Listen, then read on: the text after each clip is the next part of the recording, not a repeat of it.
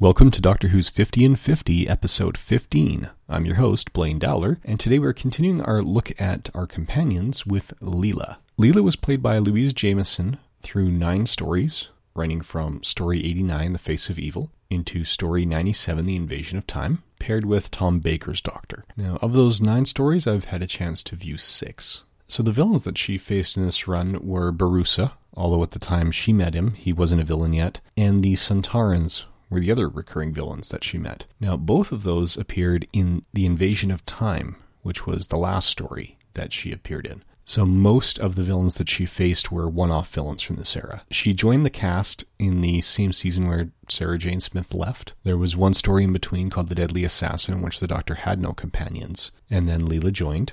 So Leela is actually short for Leland Dread Loom Sagwin e Chagisima, assuming I didn't murder that. She's from a far future society where a human survey team landed on an alien world, and after generations of eugenics experiments that split the colony in two, her team was living as a primitive tribe that called themselves the Sevateem tribe, where Sevateem came out of the words survey team, and the Doctor had some involvement with this society before, which is why they immediately take to him. They actually think he's their evil one. He helped out with their computer, and some of his personality was still left behind in it. And this story ends with her forcing her way into the TARDIS to journey with the Doctor after being exiled by her clan, even though he wasn't particularly looking for a companion to come along with them at that point. Now, as I said, their tribe was living pretty primitively, and she retains that through most of the run, with a couple of rare exceptions like the talons of Wang Chang. When the Doctor forced her to do otherwise, she spent most of her time wearing outfits made of animal skins. I'm not sure why she had multiple outfits. Apparently the TARDIS provides clothing made of animal skins, but she did.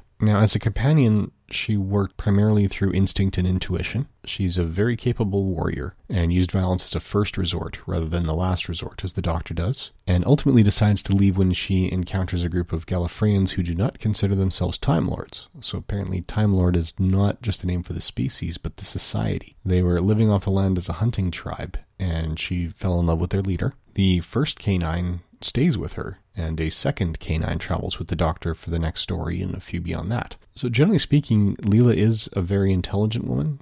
She lacks experience with technology, but once she's shown how to use technology, she can use it fairly easily. And her instinctive and intuitive nature did come in handy in cases like The Invisible Enemy, where a virus that fed off intelligence wasn't able to properly attach itself to her, and so forth. So she was an enjoyable enough companion, but because she wasn't sort of developing into a different character, her time did need to come to an end. I guess the original concept was to do kind of like a Pygmalion or My Fair Lady, where you have, the simple primitive or the peasant and try to groom them into the more advanced character, but there wasn't a lot of grooming or a lot of change during the year and a half that Leela was there. I'm not sure why Louise Jameson chose to leave, but that may have been a part of it. Her character didn't really seem to be going anywhere. It was a pretty static character. So she did choose to leave at the end of story 97, which actually paved the way for a completely different type of storytelling from stories 98 to 103.